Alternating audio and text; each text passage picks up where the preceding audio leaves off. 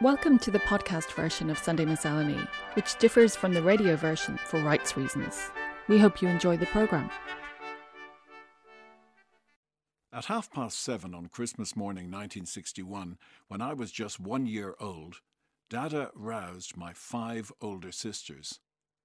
"Look at what Santa Claus brought us during the night," he said, as he led the girls into his room.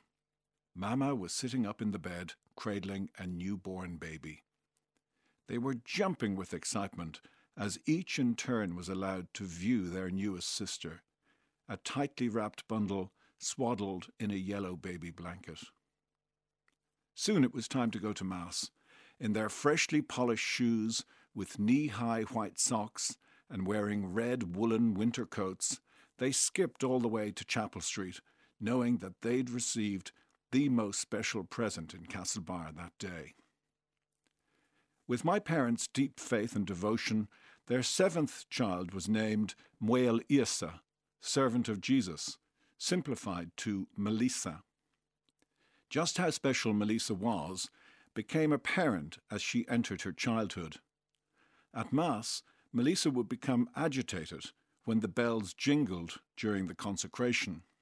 One day, a visiting specialist from St. John of God's in Dublin observed Melissa's reaction in church. Outside afterwards, he approached Mama and offered to undertake a psychological assessment. So Melissa was 4 when her intellectual disability was confirmed. However, there were no facilities for children like her in County Mayo at the time. In fact, it was commonplace for families all over Ireland to hide their children with special needs at home during that era. Railing against this inequality, Dada and 2 other fathers with similar children in Castlebar, Tom Fallon and Johnny Mee, decided to call a public meeting to discuss the lack of services. Expecting a modest turnout, they were astonished when more than 100 parents crowded into a small upstairs meeting room of the Imperial Hotel. Indeed, they feared the floorboards wouldn't bear the weight of all the attendees. From that initial gathering, a new voluntary community group emerged, which in the intervening decades has developed into the Western Care Association. By the time Melissa was 7, St. Anthony's, a new national school, backed by the Department of Education, was opened. Within 10 years, the boundless enthusiasm and superhuman efforts of this Mayo-wide community organisation had led to the opening of 3 special needs national schools, 6 group homes, and a specialist residential unit across the county. After their 9th child was born, Mama and Dada's family was complete. At Christmas time, our house, full of mostly teenagers, was dynamic and often stressful. I have this image from secondary school chemistry classes, where a blob of mercury is put in a petri dish. Move the dish even slightly, and the mercury splits into multiple parts, each droplet bouncing off the next. It's almost impossible to get that mercury back into a single blob. That was our family at Christmas time. As we grew up and went our separate ways, Melissa remained as our focal point, the glue that bound us together. As her disabilities progressed over the decades, as a family, we remained true to our parents, and indeed Melissa's own wishes, that she live an independent and fulfilling life. Reading Mills and Boon romantic novels was her enduring passion. "When you've no romance in your life, it's good to read about it," she would often say with a wicked smile. Yet despite the myriad challenges she faced, Melissa's daily life was full of love and fun. And especially so around Christmas time, as her birthday retained its importance as a major family event, regardless of how dispersed we all were. Every year, a stylish new Harrods teddy bear was added to the large collection that sat shoulder to shoulder on her bedroom shelf. In recent years, she used Zoom to receive birthday greetings from her siblings based in Boston, London, Dublin, and Mulranny. At the beginning of March this year, after a long period of illness, Melissa went to bed in good form, and an hour later she was dead. After all she had been through during the previous 6 months, it was a beautiful, peaceful release, enveloped by loved ones in the comfort of her own home.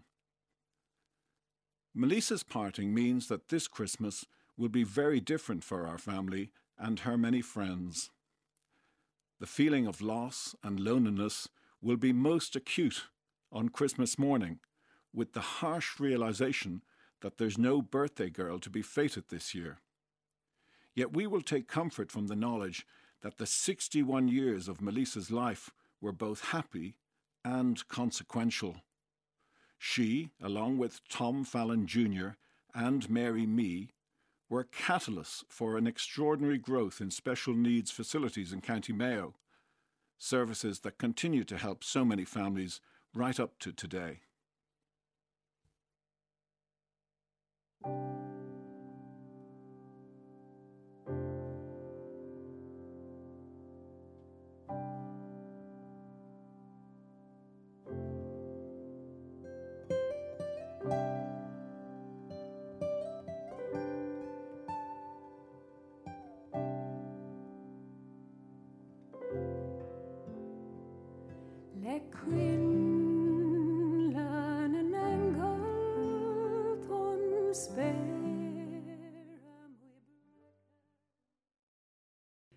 This is a poem I wrote inspired by the Italian painter Luca Signorelli.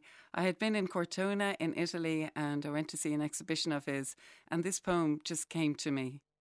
It's called Annunciation.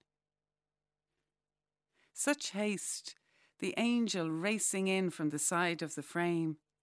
He has entered the picture with purpose. I have news and it imbues me with gravity.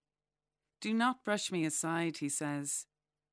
Wind of his wings, a billow of ruby gown, his auburn hair swept back, and I imagine a peacock feather plaited there, a dazzling blue that stops the woman in her tracks. The seed of surprise is already settled deep inside of her, a mystery she must accept. She who has slept as a virgin until now, her face cooled by the wall she pressed her young face to every night. And yet she knew this day might come, this rustling of godly power, her chamber lit with her future, and she, willing to do what is asked of her, go the distance.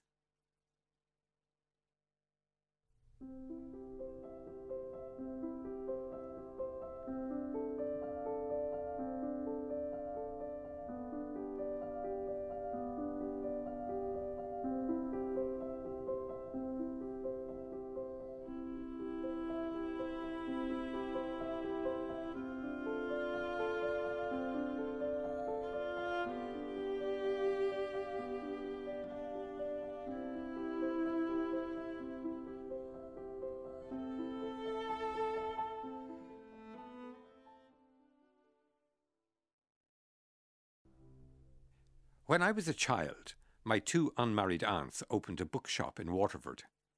They called it Waterford Books. Standing on a corner across from the Savoy Cinema on Broad Street, it was a decent-sized premises, with bookshelves around the walls and stands for paperbacks and postcards. The upper floor was used for stock and, once a year, to display Christmas annuals, those large, shiny hardback editions of popular comics that were much prized by children like myself.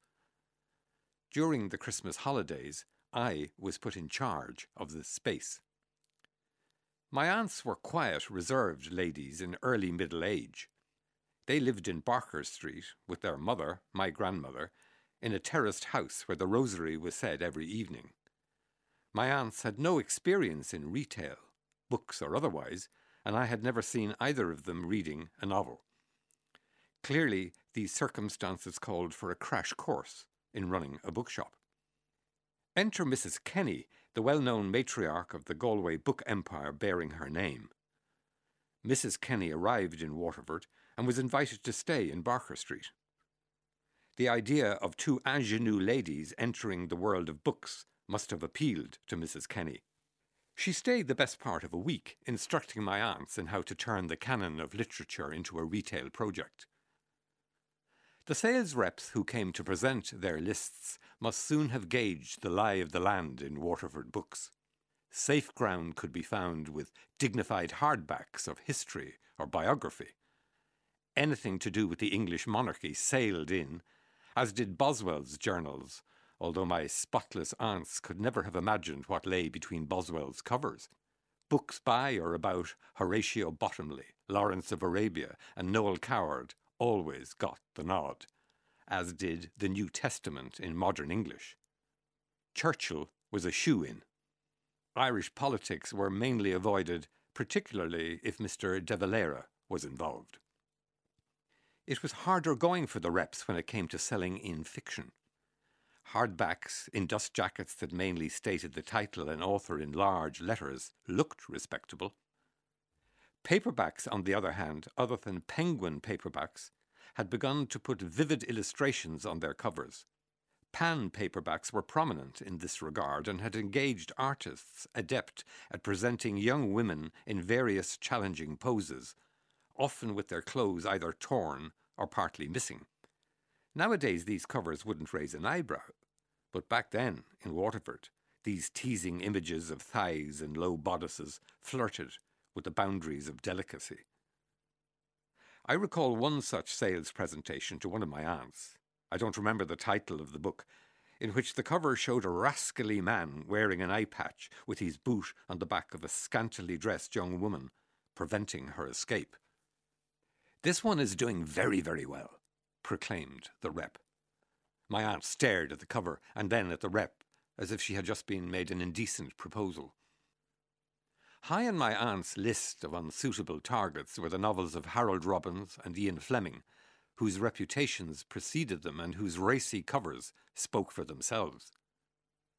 In their defence, my aunts had grown up in an Ireland where every book was filtered through the Committee on Evil Literature, a stalwart body set up by Kevin O'Higgins in 1926, and which laid the groundwork over the following 40 years to defend Irish public morality from the likes of Proust, Faulkner, Hemingway, to mention just some. In this light, my aunt's commitment to a new bookshop, a vector for sensual indulgences, can be seen as heroic. I was 10 years old when, during the Christmas holidays, I became part of this little team.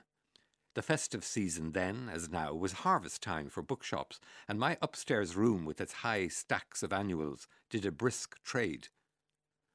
But when I wasn't being interrupted by customers, I could spend my time with my head stuck in Kit Carson or The Topper or Roy of the Rovers.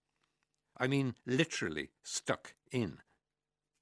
For what I now remember most vividly is not the stories in those annuals, but the smell of glue.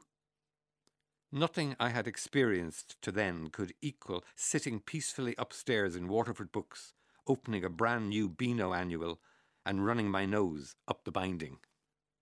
Once open and sniffed, the book seemed to lose its potency, so I reached for another. There were hundreds of annuals. I had the best job in the world. Waterford Books has long closed, but across the lane from where it once stood, in a leap worthy of zoonosis, the former Savoy Cinema is now the Book Centre. It's a great, enthusiastic bookshop with book-laden galleries facing the wall, where the big screen once showed John Wayne riding through girth-high Montana snowdrifts. Over the intervening decades, and especially when Christmas comes around, all I have to do is open the centrefold of a glossy magazine and run my nose up the binding, to be transported back to those long-ago days when I sniffed my way through Christmas.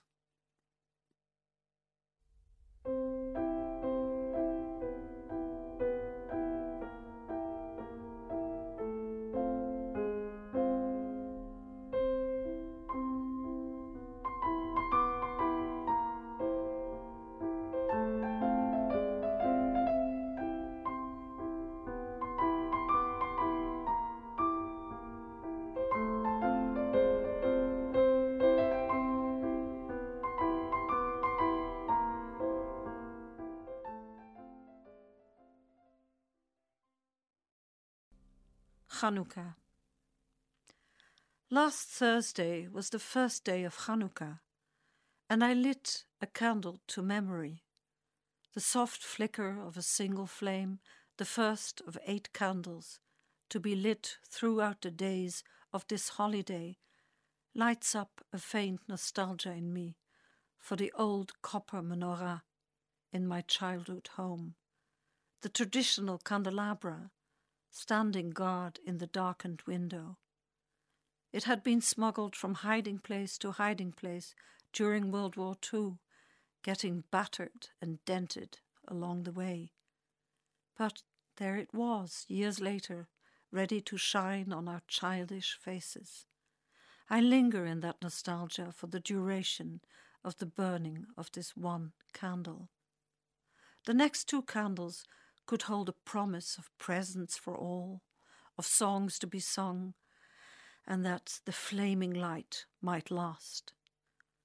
According to the story, the lights kept burning for 8 days, even though there was only enough oil for 1. 8 candles are lit in total to celebrate a miracle and in memory of people being liberated from an oppressor to live in freedom. The winter cold encloses our days in Dublin, where we stay inside and read off screens or pages to learn, or even wish sometimes we could unlearn what others tell us about the world. We watch small miracles unfold around us. They light up briefly, like Hanukkah candles. Over the course of the last year, I have sat for long hours among sick human beings, some of whom share the same ailment I suffer from, who keep their heads bent as if their newly acquired baldness is too heavy a weight for them to be able to sit up straight and look up, maybe to a future. For me, a future would mean more understanding and the ability to strike a match and cast a miraculously lasting light on the events in our lives, to line up facts into minute details, including the insufferable misunderstandings of war, racial injustice, poverty, hunger, and incurable illnesses. I'm not a religious person, and what I have learned from reading various writings from different faiths has always only been of cultural interest to me. However, when performing Bach's compositions, I hope I adhered to his Christian faith, whereas improvising music with my Iranian or Indian musician friends led me into Muslim or Buddhist worlds, reaching for a different tonal horizon. I have stood and admired many paintings by the great Italian and Flemish masters that represented their profound belief in religious myth and stories.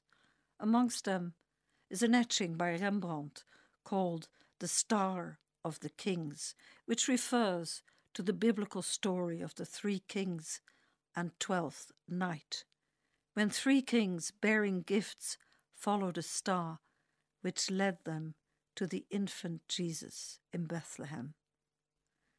These days, I can often get quite tired, and sometimes, when out for a walk, I need to sit down for a bit to rest.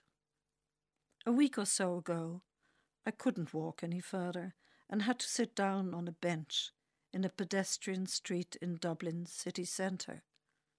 It was cold, and I noticed that the man sitting beside me was wearing lots of layers over his hoodie.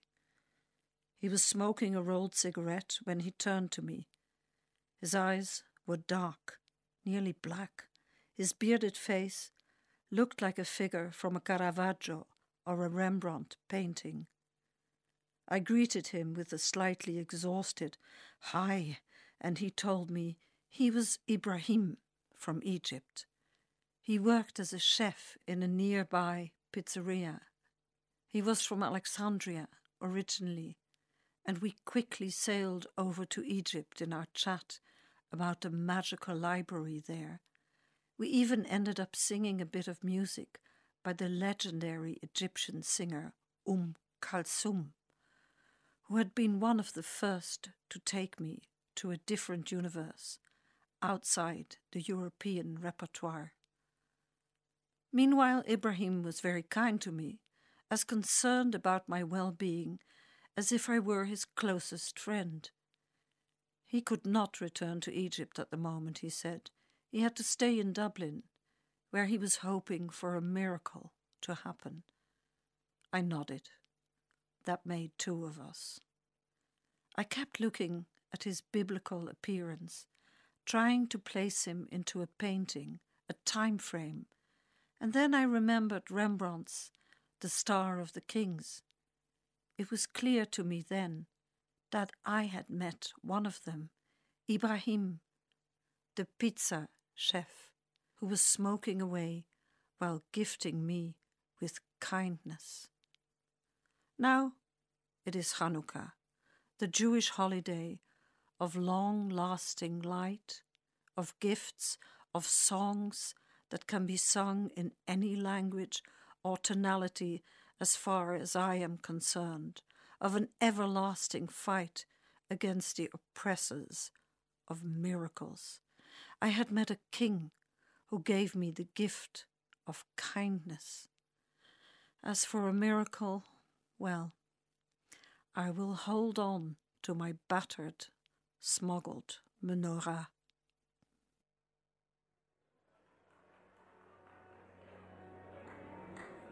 يا حبيبي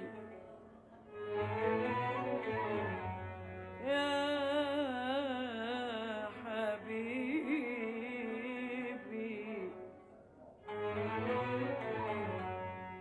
الليل والسماء ونجومه وقمره قمره سهره وانت وانا حبيبي أنا حياتي. Pop went the champagne cork. To the baby boy we all cheered, a gang of old friends gathered in a favourite pub in London, all wood panel and mirrors and loud with the din of conversation and the clatter of crockery. It was December 2010, the tail end of a weekend of pre-Christmas revelry, and spirits were high, our table overcrowded with the detritus of a Sunday lunch. Just when it seemed that the aura of Yuletide joy couldn't glow any brighter, news had arrived that one of our friends had given birth to a baby boy, and his jubilant father and grandmother joined us from the nearby hospital. And so to the toasts. Afternoon turned into evening, our celebrations growing more expansive, while outside a heavy snow fell, blanketing the darkened city in a thick coat of perfect white. If it all sounds a bit too much like a Richard Curtis film, well, it probably was. Cut to the next morning, and the jaunty chime of the alarm ringing out at 5 a.m, along with news that all flights out of London had been cancelled. Yesterday's merriment had curdled into a pounding, bone-deep hangover as I trudged along now icy streets to a friend's house for a last-minute lift to Dublin. Love Actually was about to turn into The Road. After monosyllabic greetings, we got in and braced ourselves for the 5-hour drive to Holyhead, and 20 minutes later had yet to move an inch. Dion, our driver, who had been wise enough to skip the previous day's carousing, tried repeatedly to coax the car onto the road as the back tyres spun uselessly in the snow. We gave a despondent push, but it was pointless. We were completely stuck. Time and hope seemed to be ebbing away as I contemplated possible outcomes. Christmas in Neasden, a Tesco finest festive dinner for one. Then, with a final grim show of resolve, Dion revved the engine and by some miraculous geometry swung us out past the car in front with millimetres to spare. We were on our way. London's North Circular Road on a Monday morning is not known for sparking joy, but on this day, boy, did it ever. The rest of the journey went by in a blur, literally. I'm not entirely sure what freezing fog is, but I know we crawled through a lot of it, so thick in places that we could barely see the sides of the road. In those hours, gazing out of the windscreen from the back seat, I thought about the year that had been. Not a great one, as it happened, bruising on various fronts. And there, in some unknown part of North Wales, I felt glad to be heading home to family and friends and seeing the back of it. Then, finally, Holyhead. We made the ferry by the skin of our teeth, congratulating ourselves on the epic journey. We were home and dry. Only we weren't. Arriving in Dublin, we were greeted by another scene from a film, an apocalyptic one this time, as 2 ferries disgorged and 2,000 cars sat unmoving, bumper to bumper in the falling snow. It took us 4 hours to get from Dublin Port to the Eastlink Bridge that evening. 4 hours. I don't remember much about that odd limbo. What we listened to or talked about, probably we just sat in that exhausted silence you can comfortably share with old friends. I do remember abandoning Dion when we reached Ring's End, an utter betrayal, and wishing him luck getting to Dunleary. It might as well have been the North Pole. And so the day ended as it had begun, with me dragging my wheelie case along a dark, snowy street. Only this time it was the road I grew up on, and the feelings were of euphoric relief as my parents greeted me at our front door, enveloping me in hugs. That odyssey will always stay with me for obvious reasons, although in truth there have been countless Christmas journeys home that stir up memories, all characterized by those annual rituals that every returning expat will recognize. A few years ago, I found myself welling up at the Brennan's Bread Home for Christmas sign at Dublin Airport baggage carousel, and berated myself for being so easily manipulated by a sentimental slogan and the sight of a batch loaf. And should I ever return to these shores for good, I know that I'll miss that short, unremarkable journey from London to Dublin that has punctuated the past 2 decades. Certainly, I'm not the same person I was when I made it for the first time in 2000, or even back in that memorable Christmas of 2010. With middle age comes the dawning that, ready or not, change will come and life will take you to places you didn't necessarily plan on going. But if you're very lucky, there will be a few good friends by your side on the journey who will help you through the fog as another year recedes into the rearview mirror.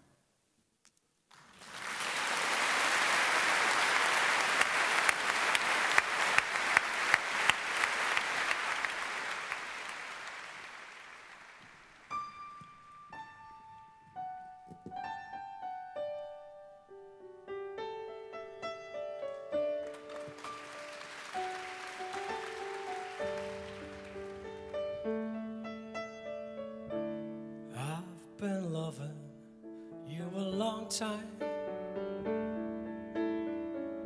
down all the years, down all the days, and I cried for all your trouble.